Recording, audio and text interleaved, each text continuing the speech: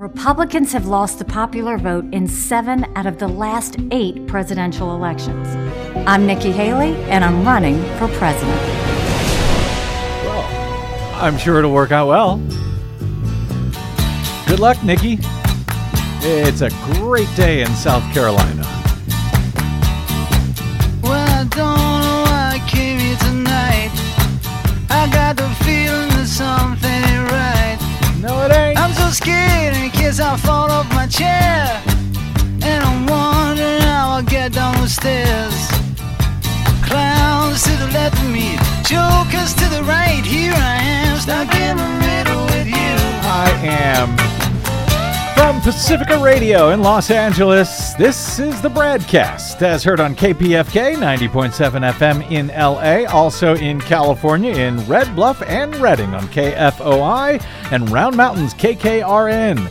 Up in Oregon on the Central Coast on KYAQ, Cottage Grove's KSO, Eugene's KEPW, Lancaster, Pennsylvania's W News, Maui, Hawaii's KAKU, in Columbus, Ohio on WGRN, Palinville, New York's WLPP, Rochester, New York's WRFZ, down in New Orleans on WHIV, out in Gallup, New Mexico on KNIZ, Concord, New Hampshire's WNHN, Fayetteville, Arkansas's KPSQ, in Seattle on KODX, Janesville, Wisconsin's WADR, and Minneapolis, St. Paul's AM 950 KTNF. We also stream coast to coast and around the globe every day on the internets, on the Progressive Voices channel, Netroots Radio, Radio for Humans, NicoleSandler.com, Radio Free Brooklyn, Workforce Rising, No Lies Radio, Verdant Square Radio, Detour Talk, and most of your favorite podcast sites, blanketing planet Earth, or doing the best we can. I'm Brad Friedman, your friendly investigative blogger, journalist, troublemaker, muckraker, and all-around swell fellow.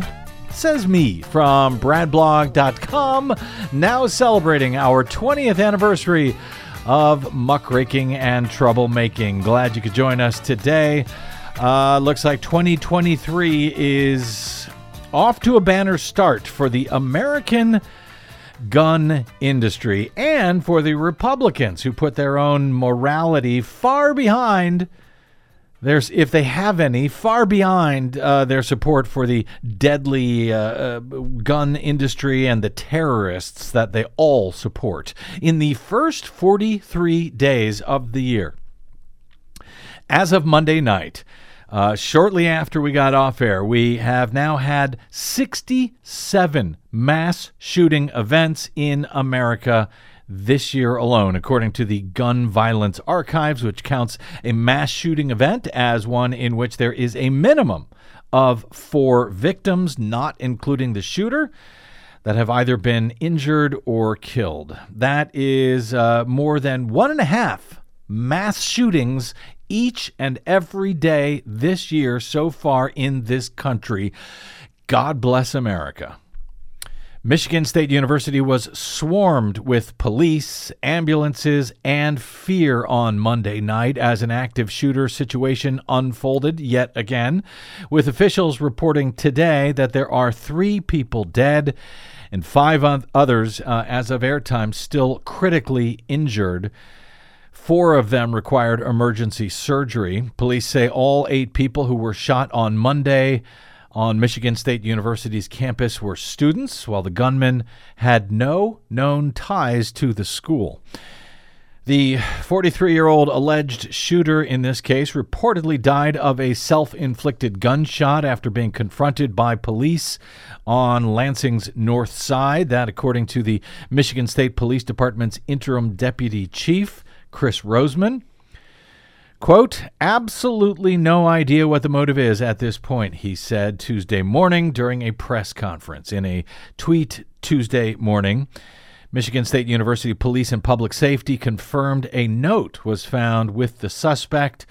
Police said, quote, it is currently being investigated by law enforcement. The school sent an alert at 8:31 p.m. on Monday night telling students to, quote, run, hide, fight, with a report of shots fired on the school's East Lansing campus. A message sent to kids who presumably understood that shorthand direction to run, hide, fight, which frankly would have been inconceivable and incomprehensible back in the days, at least when I was in school, and for the decade or so afterward when high-powered assault weapons were both rare and then banned for sale in the U.S. for about a decade until George W. Bush allowed that ban to sunset in September of 2004. It's unclear as we go to air what weapon was actually used in this case in Michigan, but such orders apparently to run, hide, fight are not inconceivable to many young Americans who have grown up in this country amid school shooting after school shooting following the sunset of that federal assault weapons ban, which ended again in 2004, and which Republicans still refuse to reinstate, no matter how high the death toll grows. Which is just incredible when you think about it. Shooting after shooting after shooting that we go through, and you still have an entire political party who refuses to do anything about any of it. No matter how many Americans get killed, no matter how many of their very own constituents get killed. The right to be able, apparently, to go out and kill people is more important than the right for tens of thousands of Americans to stay alive every year. According to Detroit Free Press coverage this morning, after more than a year of grieving the loss of her high school classmates, a former Oxford high school student was re-traumatized on Monday evening at Michigan State University when gun violence would once again shatter her sense of security. The former Oxford student is now a freshman at MSU and was across the street when gunfire erupted, according to her mother. She saw people running out of the Student Union building and called her mom, Jennifer Mancini, who told the Free Press just after midnight about all of this, requesting that her daughter's name not be used at this time. It was a surreal phone call for Mancini, who had just spent the last year helping her daughter cope with the loss of two of her closest friends who were among the 4 students who were killed in the November 30, 2021 mass shooting at Oxford High School in the suburbs outside of Detroit. 6 other students and 1 teacher were injured in the shooting. And by the way, when I heard about this data point that there were students from the Oxford High School shooting, I was kind of embarrassed because guess what? I don't even remember the Oxford High School shooting in Michigan. Do you even remember it? No, I don't. They've all kind of blurred into one giant mass of mass shootings. Indeed. I mean, 4 students were killed, 6 other students and a teacher were injured, and Oxford High School doesn't ring a bell. Hi, Desi Doyen. Hi. I quote, "I can't believe this is happening again," the woman Mancini said after her daughter called and pleaded to come home. Quote, she said that she had PTSD. She can't believe this is happening again, Mancini said, noting her daughter has other Oxford friends who also attend MSU. In fact, photos of students being evacuated on Monday night showed at least one of them just happened to be wearing an Oxford Strong sweatshirt as he was being evacuated following another shooting. Victims now of not 1, but 2 mass shootings at their schools. How can this be? Mancini said about her daughter, she just wants to come home, she said. Get me out of here, she pleaded. For Mancini and her family, the last year has been a long and painful one. Funerals, vigils, marches, nonstop media coverage. These kids will never be the same, Mancini said of her daughter. They are not the same kids. Indeed. And I'm not going to spend too much time on this. Instead, we will focus as usual, on what can and must be done about it in its wake, beginning with electing people to office who will help solve this problem rather than make it even worse. To that end, we've got quite a bit of election-related news to try to get through today, beginning with the official announcement of the retirement of California's Democratic U.S. Senator Dianne Feinstein, who actually authored the popular 1994 federal assault weapons ban, which was allowed to sunset by George W. Bush in 2004, followed by a decade in which mass shootings in this country tripled. Feinstein's political career was, in fact, defined in no small part by gun violence. After becoming the first woman to serve as president of San Francisco's Board of Supervisors back in the 1970s, she actually ascended to the San Francisco mayoralty after the November 1978 assassinations of then-Mayor George Moscone and City Supervisor Harvey Milk by a former supervisor. Feinstein, in fact, found Milk's body and reportedly held her finger in his wound to try and stop the bleeding until help could arrive. That story came up on the U.S. Senate floor back in 1993 during the push for the passage of the assault weapons ban that was authored by Feinstein when she was patronized by Idaho's then U.S. Senator, the later disgraced Larry Craig. Here's what this sounded like back in 1993. So the gentlelady from California needs to become a little more familiar with firearms and their deadly characteristics. And I say that because it is a personal privilege for a moment, please. Yes, certainly. I am quite familiar with firearms. I became mayor as a product of assassination.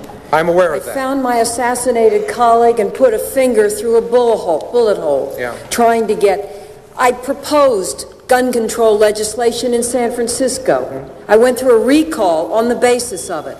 I was trained in the shooting of a firearm when I had terrorist attacks with a bomb at my house, when my husband was dying, when I had windows shot out. Senator, I know something about what firearms can do. Senator, I am not accusing you of not knowing. What I'm accusing you of is not broadening the issue to understand the debate. The little lady just doesn't understand the debate. She doesn't understand guns. You could tell his pause there. I'm not accusing you of not knowing about guns. I'm accusing you of thinking of something. Anyway, if that dude's name, Senator Larry Craig, or his voice sounds familiar to you, it's likely because he eventually was forced to resign in disgrace from the U.S. Senate after he was caught attempting to perform a sexual act on an undercover cop in the men's room at the Minneapolis-St. Paul airport. As I suspect our listeners on KTNF up there may remember all too well, Larry Craig and his wide stance. Remember, that was his excuse? Oh, I got a wide stance. Anyway, that after that same guy, Larry Craig, had voted against things like civil rights protections for and marriage equality for the LGBT community, so that he could go to the bathroom at the Minneapolis-St. Paul airport and try to pick up an undercover cop in the men's room.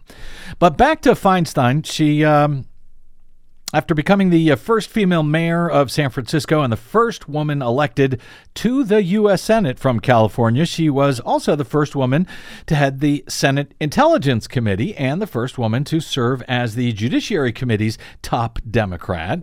And I should note, she was rather indefatigable as the Senate Intelligence Committee chair in trying to get the facts, the truth about torture carried out in our name by the CIA and others under George W. Bush in Iraq and Afghanistan. Well, Feinstein announced on Tuesday that she will not seek re-election in 2024, signaling the end of a groundbreaking political career spanning 6 decades in which, as the AP notes, she shattered gender barriers and left a mark on political battles over reproductive rights, gun safety, and environmental protection. AP calls it gun control. We call it gun safety. Because that's what it actually is. Feinstein, who will turn 90 in June, was first elected to the U.S. Senate back in 1992, and she said in a statement today that she intends to remain in Congress through the end of her term next year. The announcement was widely expected. Feinstein is the oldest member of Congress. In recent years, questions, however, have been raised about her cognitive health and her memory, though she has defended her effectiveness representing a state that is home to nearly 40 million people. Where here in California, just by way of reminder, since this comes up today, we're out here in California. We are represented by just 2 U.S. senators, one of them being Di-Fi. We have 2 U.S. senators, just like the state of Wyoming has 2 U.S. senators. We have 40 million people and 2 votes in the U.S. Senate. Wyoming has less than 600,000 people and, yes, 2 votes in the Senate. Vermont has a population of just over 600,000, and they have 2 votes in the Senate, just like us out here in California with 40 million people. Am I whining? Yes, I am. And just to underscore that, if we had the same representation in the U.S. Senate as Wyoming and Vermont do, the same number of Senate votes per resident of the state, well, California would have more than 66 U.S. senators. But again, who's complaining? Me. I'm complaining, in case you're wondering. That's me.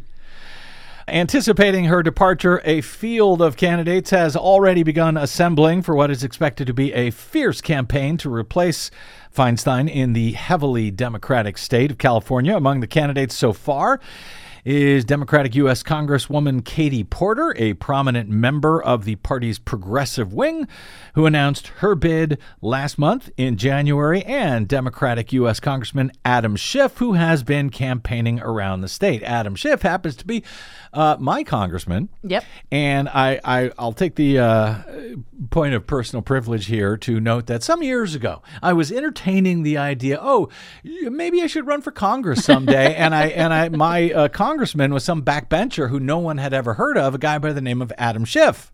I thought, well, I could certainly beat him. He doesn't seem very progressive. Nobody's heard of him. He's kind of an institutionalist. He's not very progressive. I could take him on from the left out here in progressive Los Angeles. And then, dot. Yeah. And then Donald Trump, happened. And then impeachment, and then Adam Schiff, the most famous guy in Congress. Anyway, well, he's gone now. Or he will be gone, I guess, stepping down to try to run for the U.S. Senate. Who's going to fill his shoes? Yeah, I don't know. Anyway, a day after, just thought I'd mention that. Anyway, a day after, I don't have enough problems. Brad, are you running for Congress? No, I'm running from Congress. There you go. A day after Katie Porter's announcement last month, 76-year-old Congresswoman Barbara Lee. She's the only member of the House or the Senate who was smart enough to vote against endless war following the 2001 attack at the World Trade Center. Barbara Lee also told members of the Congressional Black Caucus that she also plans to run for Senate next year. So that's 3 running for that seat. Don't be surprised if there is more. But the 2024 election news that is likely to get the most attention this week actually comes from former South Carolina governor and Donald Trump's former UN ambassador, Nikki Haley, who officially declared her campaign for the 2024 Republican presidential nomination with a 3.5-minute video posted to Twitter on Tuesday morning.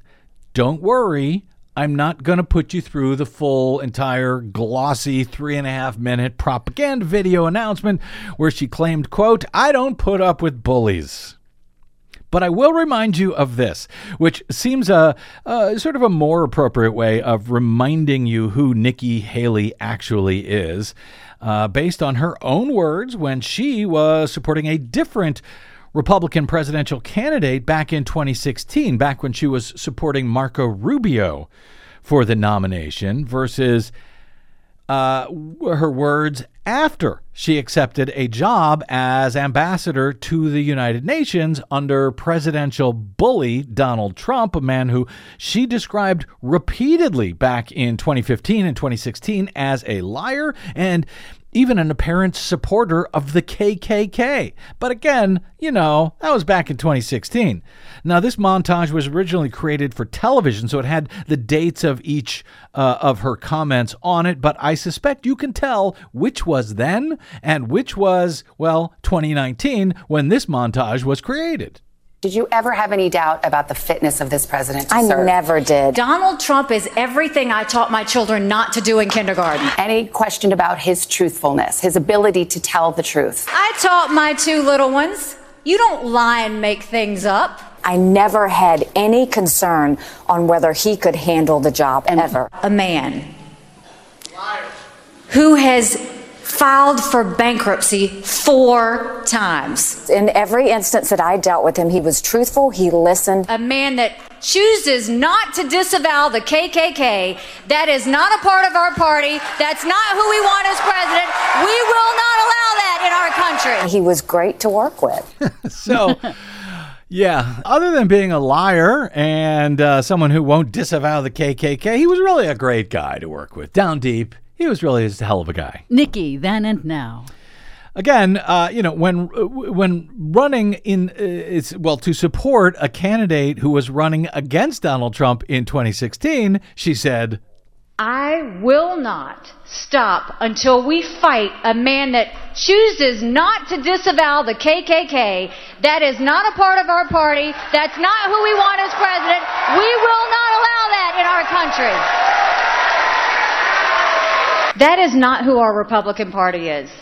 Well, funny thing, as it turns out, it is exactly who Nikki Haley's Republican Party is, because she said she would, quote, not stop fighting a man who chooses not, who refuses to disavow the KKK, before she then stopped fighting him and actually started working for him and praising him instead. Sounds pretty on brand for the Republican Party these days. That is Nikki Haley, and she is now running for president. So when she says in her introductory video for her own 2024 run for president this week, You should know this about me. I don't put up with bullies. And when you kick back, it hurts them more if you're wearing heels. Yeah, she doesn't put up with bullies. As Except turns when out, she does. Yeah, she actually goes to work for them instead. Never mind the heels. In short, while she is, in theory, running against Donald Trump now, we will see if she has anything actually bad to say about him along the way. Now, keep in mind that many other Republicans are expected to get into the 2024 race, and each one that does actually improves the odds that Donald Trump will end up winning the nomination, as his sort of unshakable base is believed to be about 35% of Republican voters, party primary voters, about 35% he's going to get no matter what. Well, while the rest of the party may be up for grabs in the primary, that means that the more candidates who come into this race who end up splitting the rest of that total all make it easier for Donald Trump to win primary elections and knock them off one by one, as he did in 2016 until he wins the nomination. So that's just one of the reasons that Trump recently welcomed Nikki Haley into the race, even as he continues to attack the one guy that he knows could potentially beat him, his good buddy and fellow autocrat, that would be Ron DeSantis of Florida. So he's glad to have Haley and others like her in the race, because it's going to make it harder for DeSantis to actually defeat Trump, who already has a built-in, who knows, at least 35% of the vote. But before we get to 2024, frankly, we are nowhere near done, it seems, with the 2022 elections. For that matter, we can't even get done with the 2020 elections, at least when it comes to the accountability for Donald Trump's multiple failed attempts to steal it, as currently under criminal investigation by Fulton County, Georgia Georgia District Attorney Fani Willis and by federal special counsel Jack Smith. But as they probe criminal violations of the law by the former president and hopefully bring indictments for him in the not too terribly distant future, the real-world effects of sore loser Trump's pretend campaign that he had the election stolen from him in 2020, well, that continues to rock American democracy in all sorts of ways, in ways both good and bad, mostly bad, given the efforts by Republicans since 2020 to make it harder to vote, based on the lies told by Trump about the 2020 election. Things that they know are lies, but hey, we can use this to change the law to make it more difficult for certain people to vote. That is what they have been doing, of course, for the last 2+ years at this point. But there are a few instances, very few, in which Trump's false claims about voting systems may actually lead to more transparency for everyone, whether Democrats like it or not. But transparency for everyone, which we have been reporting and frankly warning repeatedly for about 20 years now at bradblog.com and on this program. The problem of overseeing our elections has become a worsening problem for the nation once we began using unoverseeable computerized voting and tabulation systems in response to the last election that Republicans pretended in that case was almost stolen from them. In fact, it was the Democrats and all of us who were robbed that year. That was 2000, the year 2000, and the election between George W. Bush and Al Gore, in which Al Gore almost certainly received, by all available evidence, almost certainly received more votes than George W. Bush in the state of Florida, and thus should have won the Electoral College victory as well that year, but for an already, at the time, corrupted right-wing U.S. Supreme Court that forced the state of Florida to simply stop counting actual legal votes in order to simply award the presidency to George W. Bush. Out of that came a $4 billion gold rush called the Help America Vote Act, or HAVA, of 2002, which resulted in what can only be described, what I've been describing, what I've been warning for going on 2 decades now, as a corporate takeover of America's previously public elections. A takeover with poorly built, barely tested, often failed computerized voting and tabulation systems that continue to be used today and continue to undermine confidence in elections that are now harder and harder for the public to oversee and easier to lie about, as I have been warning. As our elections are now tallied inside of computer systems, either correctly or incorrectly, who knows? It's impossible to know either way if the computers have tallied it correctly or incorrectly unless hand-marked paper ballots are actually hand-counted by human beings in order to assure that the computers tabulated those ballots as per voter intent. Most of the time, let me be clear, most of the time the computers get it correct. But if the public can't know that the computer had it correct, well, then you end up with what we've been dealing with for the past couple of years in this country.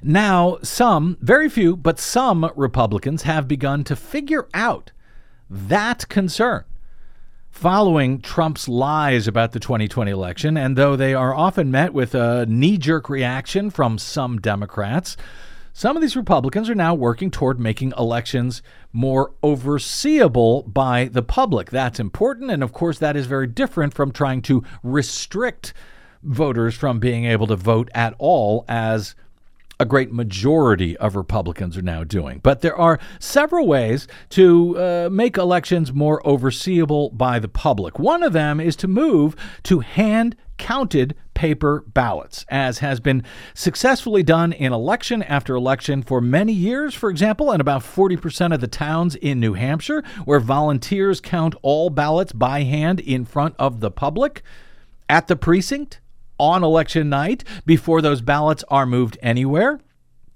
And, by the way, in those towns where they often finish up the tally even before the machine-tabulated towns are able to finish up their tallies. And but this is important because we talked a week or so ago, and I'll try to have an update I've been trying to get to for a while. Well, we talked about a week or so ago about computer tabulators in Monmouth County, New Jersey, which counted the votes incorrectly, and we only found that out just last month. And in fact, it looks like one of the candidates who was named as the loser ended up being the winner in one of those races. Now, what do we do about it? Well, that's what is now being fought out in the courts. And New Jersey was not the only place that happened. It also happened here in California last November, and I've referenced this a couple of times in a ranked choice voting, several ranked choice voting races out here last November. The computers got it wrong again, and I do intend to go into detail on what happened there. I've been trying to get to that at this point for weeks, and stuff keeps happening. Yeah. And not necessarily good stuff, but stuff that keeps us from getting to it, but we will. But in the meantime now, some GOP-controlled counties around the country, for both good reasons or bad, in fact, it doesn't actually matter, are looking at doing the very same thing that they do in 40% of the towns in New Hampshire. That is publicly hand-counting paper ballots. I think it's not a terrible idea, at least if we want to allow the public to oversee their own elections. That story is next on today's BradCast, followed by Desi Doyen and today's Green News Report. Yay! All of that is ahead on your friendly neighborhood BradCast. Don't touch that dial.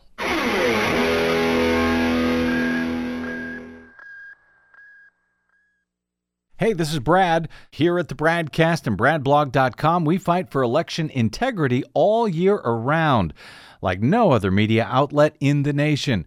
But of course, we need your help to help us remain on your public airwaves and completely independent. Please help us continue that fight over your public airwaves by stopping by bradblog.com/donate. And thanks.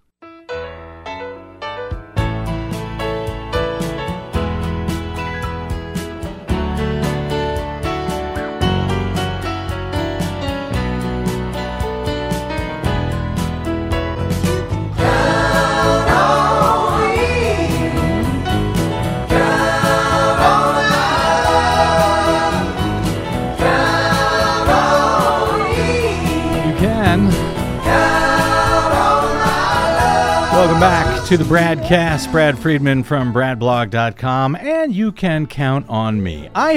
I've long maintained that we had, and I think, Des, you can back me up here. I've long maintained that we're only ever going to get rid of our terrible, unoverseeable voting and tabulation systems once a Republican got screwed by them. Yes, you have said that for many It's years. not enough if Democrats get screwed by them, as we have seen in one case after another over the past couple of decades, but it's going to take a Republican getting screwed. Well, yeah, it's kind of like that on many, many things. You're where right. Republicans have to experience something personally in order for them to go, oh, right. I get it now. Correct. Yeah.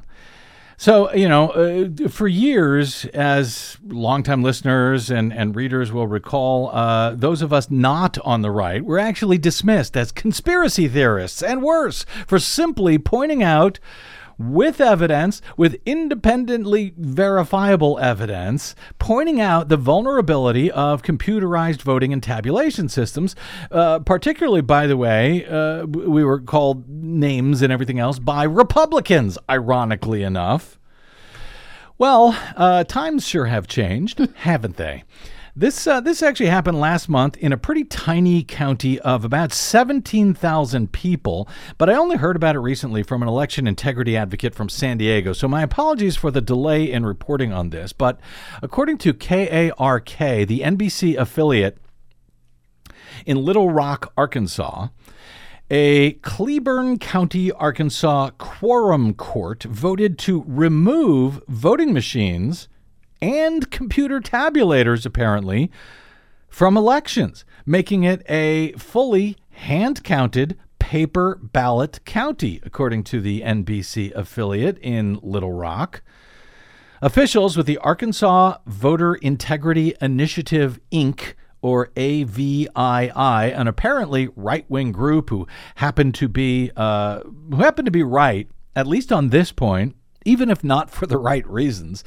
This group said the vote was in response to the vote by the Quorum Court was in response to AVII CEO Colonel Conrad Reynolds and his push for election computers to be removed from Arkansas elections. The decision will now require votes to be hand counted in the county. Reynolds told the local NBC affiliate, quote, "The machines do not read the names on the ballots. Instead, they scan barcodes, which humans cannot read. They also utilize proprietary software that we are not allowed to examine. This all means voters cannot verify that their vote is being counted properly as mandated by state law." Now, I don't know which state law requires that in Arkansas, but on all of the other points, I can tell you he's absolutely correct. These machines do not read the names on the ballot. They read things that can't be actually verified by human beings, particularly the touchscreen systems that print out your ballots. They don't read the choices that you may or may not have verified that are printed out on the ballots. They read a barcode. You can verify the names on the ballots all you want or try to, but the computers don't care about those. They're counting the little QR code up in the corner. So this means, as he says, voters are unable to make sure that their vote is being counted properly. An attorney for the group noted that it is in Arkansas law that each county has the right to choose their own voting processes. Cleburne County Justice of the Peace Jacques Martin voted in favor of moving to paper ballots, stating, quote, "It's time we take back and return to having elections we can have faith in with transparency and integrity." So faith? No. But confidence? Yes. Oversight and transparency, absolutely. And therefore, hopefully, integrity. A VII official said that they are aiming to get the remaining 74 county quorum courts in the state to vote to return to paper ballots by early 2023. I'm not familiar. I'm not sure exactly what a quorum court is, but apparently it's something in each county that can make these sorts of decisions. And isn't this a return to paper ballots? It's not like, this is some newfangled idea. It's how elections used to be run by everybody. Yes, it's how yes and no. Because remember, before paper ballots, a lot of places used those punch cards. Right. Which were a version of a computer, sort of an analog computer that tallied them. Other places used those voting machines, the great big ones with the pull the lever and so forth. It's been a long time since most places have actually hand-counted, hand-marked paper ballots. And even when they did, it was not necessarily publicly done. It was often done in those back rooms, in those smoky back rooms. So it's not something that it's returning to hand-marked paper ballots. That's one thing. Going to hand counting, a lot of places haven't done it in decades and decades, if at all. In any event, I am okay with going back to that or going to that for the first time, presuming they have a plan for hand counting. It's not particularly difficult, but it is much more complicated than you may think, and it needs to have a plan in place well before elections for how and if it can work in any particular jurisdiction. You can't just decide tomorrow, hey, we're going to hand counting. So we will see if that finding holds in Cleburne County and if it spreads elsewhere in Arkansas. I suspect someone's going to try to appeal it in the state, and we will otherwise try to follow this story in the days ahead. But Arkansas is not the only place where Republicans are pushing for publicly hand-counted paper ballots. Nye County, Nevada's decision, again, another small county, this time in Nevada, their decision to switch to paper ballots and utilize a hand count in the 2022 election cycle captured the country's attention. In fact, we covered it on this program. It grabbed national headlines. It even prompted legal action by the ACLU in an attempt to stop the move. But despite the pushback and a 2-week delay that was caused not by the counting but by the ACLU lawsuit, Nye County Clerk Mark Kampf said that the new process devised for 2022 was actually a successful one, and his office will now be analyzing its options for the 2024 elections. Quote, just as a reminder that to those who don't believe it, the tabulation, now he means the computer tabulation, was the primary method of determining our election results, he said. We used the Dominion tabulators to calculate our election results, no different than we have in the past, he explained. The big difference was when it came to calculating the results for 2022, when they included a hand count on top of the computer tally. In addition to counting the ballots with the electronic equipment, more than 200 volunteers offered their time and their energy to tally all of the votes that were marked on the paper ballots by hand, the results of which were then balanced against those that were derived from the Dominion voting system computer tabulation. By balanced, I believe they mean compared. In the end, Kampf remarked, it appeared that the hand count was marginally more accurate than the machine count. Well, imagine that. Who could have predicted that? Oh, right, we did for about 20 years now. Kampf asserted, quote, we were 99.89% accurate compared to the computer tabulation process, and the differences were largely due to the 5% sensitivity that the tabulators use to identify a vote. A vote is any visible mark within the oval, according to the law in Nevada. Our hand count process found votes that the tabulator did not pick up, and found overvotes that the tabulator also did not pick up. So votes that shouldn't have been counted, they were able to notice, they voted for too many people, whereas the computer did not notice that. He said, so we were really 100% accurate. It was the tabulation process by the computers that produced inaccuracies. As I have noted too many times to count, until humans count ballots by hand, we're all just sort of taking the computer's word for it. It's either right or it's wrong, but we can't know unless humans bother to check it, which seems like a reasonable thing given what is at stake in American elections. The rights, the freedoms, the billions and billions of dollars. As for the use of paper ballots rather than electronic ones, which until 2022, I believe, Nevada used electronic ballots across the entire state. They used touchscreen systems that printed out a version of the voter's ballot either incorrectly or correctly, which is something that can never be known after an election. You can't know if that computer printed the ballot as per the voter's intent. But when it came to hand counting the ballots, there was plenty of skepticism expressed regarding the ability to count those ballots in a timely manner, regardless of the means that was used to count them, since they were, counting them both by hand and by computer. So many in Nevada didn't even want to have hand-marked paper ballots, much less hand-counted ones. They were concerned, if we use hand-marked paper ballots, it'll take forever to count them. How can that possibly be done? Yes, I know. Some predicted the election results would not be available for many, many days after the 2022 election. Kampf said his office was in fact able to electronically tabulate 90% of the paper ballots by midnight on election night on the computers, and all the computer tabulated results were reported to the Nevada Secretary of State right on schedule.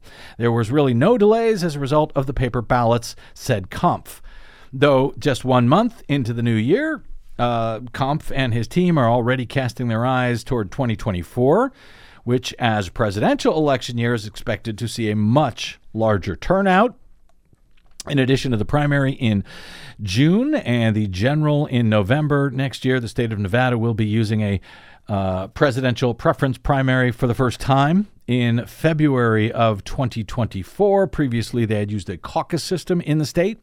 Kampf said, quote, we need to evaluate whether we want to do a full hand count, a full parallel process, as they're doing now, or some hybrid, or look at alternative vote verification systems. I'm doing research every single day, he says, to research alternatives to give us the same effect as doing a full hand count.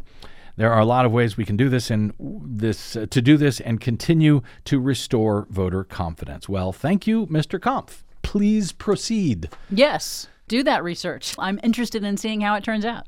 Yeah, me too. And I'm glad that they're planning in advance instead of this notion of, let's just hand count these instead. That is a recipe for disaster. Also, by the way, a recipe for disaster, counting them both by hand and by computer, because that means all you got to do is mess with one or the other to throw the entire election into chaos with people fighting about which one is right and which one isn't. Of course, had we properly and publicly hand-counted ballots in 2020, it would have been much harder for Donald Trump to hoax his supporters into giving their lives in order to try and overthrow the U.S. government to help him steal an election on January 6th of 2021. And now we've got just a bit more evidence before we get to our Green News report that Trump, in fact, knew that he was lying when he incited that deadly insurrection for which he has yet to be held accountable.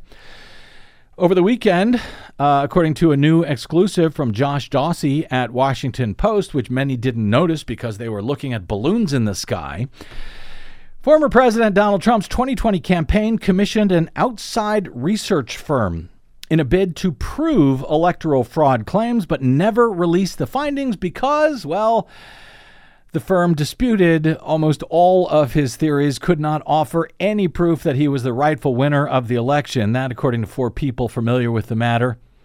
The campaign paid researchers from Berkeley Research Group, the people said, to study the 2020 election results in 6 critical states, Georgia, Pennsylvania, Michigan, Wisconsin, Arizona, and Nevada, looking for fraud and irregularities to highlight in public and in the courts. Among the areas examined were voter machine malfunctions, instances of dead people voting, and any evidence that could help Trump show that he won. According to the sources, none of the findings were presented to the public or in court. Why? Well, because it didn't show what Donald Trump wanted it to show. About a dozen people at the firm worked on the report, including econometricians who use statistics to model and predict outcomes, according to the people. The work was carried out in the final weeks of 2020. This would be before the January 6th riot of Trump supporters at the U.S. Capitol. Nonetheless, Trump continues to falsely assert that 2020 was stolen, despite abundant evidence to the contrary, much of which had been provided to him or was publicly available before the Capitol assault. The Trump campaign's commissioning of its own report to study the then president's fraud claims, at least until this past weekend, had not previously been reported. Quote, they looked at everything. Changes of addresses, illegal immigrants, ballot harvesting, people voting twice, machines being tampered with, ballots that were sent to vacant addresses that were returned and voted. That, according to a person familiar with the work, literally anything you could think of. Voter turnout anomalies, date of birth anomalies, whether dead people voted. If there was anything under the sun that could be thought of, they looked at it. The findings, however, were not what the Trump campaign had been hoping for. While the researchers believe there were some anomalies or unusual data patterns here and there in a few states, they did not believe that the anomalies were significant enough to make any difference in who won the election. That research also contradicted some of Trump's more conspiratorial theories, like his baseless claims about rigged voting machines and large numbers of dead people voting. There were at least a dozen hypotheses that Trump's team wanted tested. Quote, just like any election, there are always errors, omissions, irregularities. It was nowhere close enough to what they wanted to prove, and the anomalies or errors went actually in both directions, according to the source. Senior officials from Berkeley Research Group briefed Donald Trump and his then chief of staff, Mark Meadows, and others on their findings in a December 2021 conference call. So again, he knew all of this stuff before January 6th. Nonetheless, on the conference call, Trump continued to say that he won the election. And in fact, the call grew contentious, according to the people. Well, I bet it did. The major point here, it's another data point where Trump was told he knew before January 6th by his own top White House officials, attorneys at the White House, by his own top DOJ officials, and even by the people that he himself paid, his campaign anyway, paid about $600,000 to carry out the most complete study of any and all of his allegations and his evidence-free theories, and only to find that the election was indeed not stolen from him. Nevertheless, he went out on January 6th and once again claimed otherwise in hopes of inciting an insurrection, which succeeded in killing several cops, several of his own supporters, over his lies, which he knew were lies when he told them. Accountability cannot come soon enough for this guy. Jack Smith and Fonnie Willis. We're waiting. Green News Report is next. I'm Brad Friedman. This is the BradCast.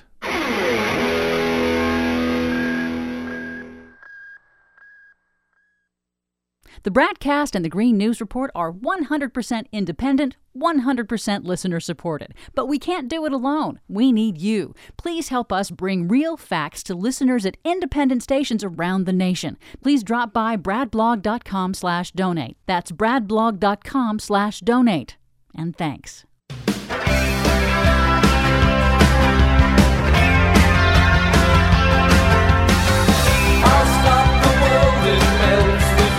All right, well, it was another information-packed program today, so no time for chit-chat. Let's get to it. Our latest Green News Report. We basically nuked a town with chemicals so we could get a railroad open. Ohio residents sue over fiery chemical train derailment after governor's decision to release toxic chemicals. Exxon drops its algae biofuel charade. Plus, are you excited about buying an electric vehicle but worried that it could leave you unsatisfied? Electric vehicles dominate Super Bowl car ads, signaling a potential culture shift. Emphasis on potential. All of those stories and more straight ahead from BradBlog.com. I'm Brad Friedman. And I'm Desi Doyen. Stand by for 6 minutes of independent green news, politics, analysis, and snarky comment. Netflix is joining in by including more EVs in their movies and shows. It's the least they can do. It's the very least they can do. We'll take what we can get. This is your Green News Report.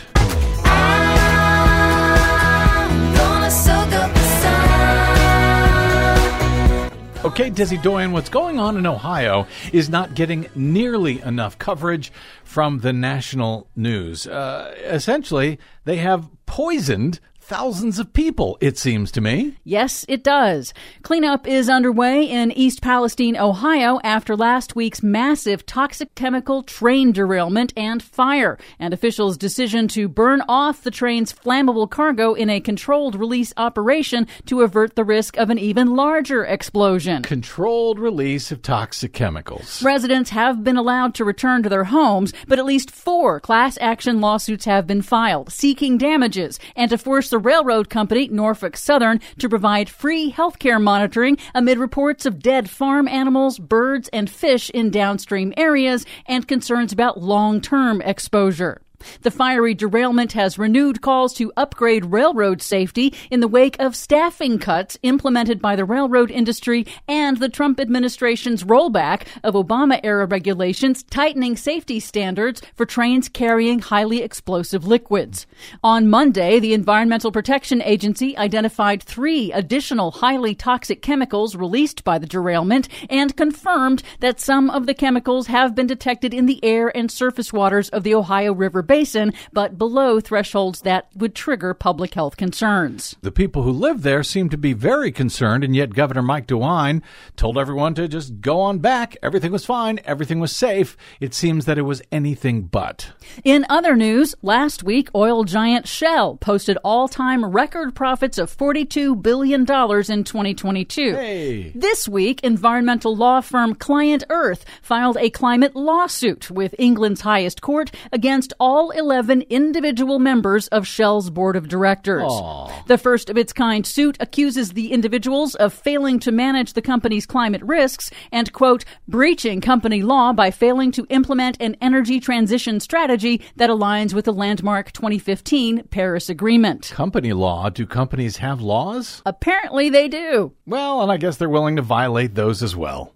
Oil giant Exxon also reported record-shattering profits. Yay! $59 $9 billion in 2022 alone. And then Exxon quietly announced it is ending its much-touted research into developing sustainable algae-based biofuels. Oh. Exxon has spent millions since 2009 boasting about its algae research in ads and investor presentations, which critics throughout have condemned as greenwashing. Accurately, it turns out. Environmental activist Bill McKibben asks, why didn't Exxon invest those millions in solar and wind energy? Because, he quipped, energy from the sun and wind are free forever, and that doesn't fit Exxon's business model. Sounds about right. By the way, didn't we have a story just last week with BP doing the same thing, record profits, and then backing off of their climate targets? Yes. UN Secretary General Antonio Guterres cited the oil industry's record profits last year in calling for governments to end billions in fossil fuel subsidies doled out every year to the fossil fuel industry. Despite all of their war profiteering? Yes. Go figure. In his State of the World address, Guterres warned that on our current trajectory, we are headed toward a catastrophic 2.8 degrees Celsius temperature rise above pre-industrial levels. Guterres castigated the powerful oil industry for blocking the shift to clean energy. If you cannot set a credible course for net zero, you should not be in business. Yeah, they shouldn't be in business. Finally, commercials during the 57th Super Bowl game appear to mark a cultural shift. There were only 4 automobile ads in total, and 3 of them were for electric cars, including one that made fun of range anxiety or the fear of running out of a battery charge. But streaming service Netflix went a different route with an ad from comedian Will Ferrell announcing an initiative to increase the visibility of electric vehicles by featuring EVs in film and television. And it appears to be working. Online retailer Cars.com reports it saw a 21% increase in EV searches during and after the game. Very cool.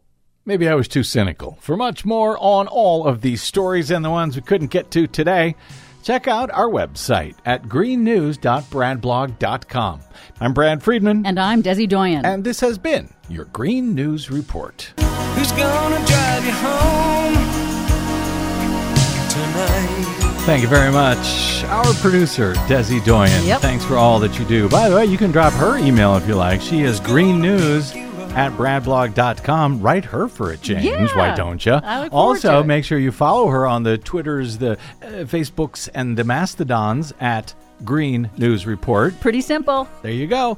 That's it. We got to get out of here. Thanks again, Desi Doyen. Thanks to all of you for spending a portion of your day or night with us. If you missed any portion of today's program, download it anytime for free at bradblog.com. We are 100% listener and reader supported, so when you stop by the blog, please hit one of those donate buttons. We could use it to help stay on your public airwaves. bradblog.com/donate will get you straight there. Drop me email if you want. I'm bradcast@bradblog.com. And on the Facebooks, Twitters, and Mastodons, I am the Brad Blog. We will see you there. Until we see you here next time, I'm Brad Friedman. Good luck, world.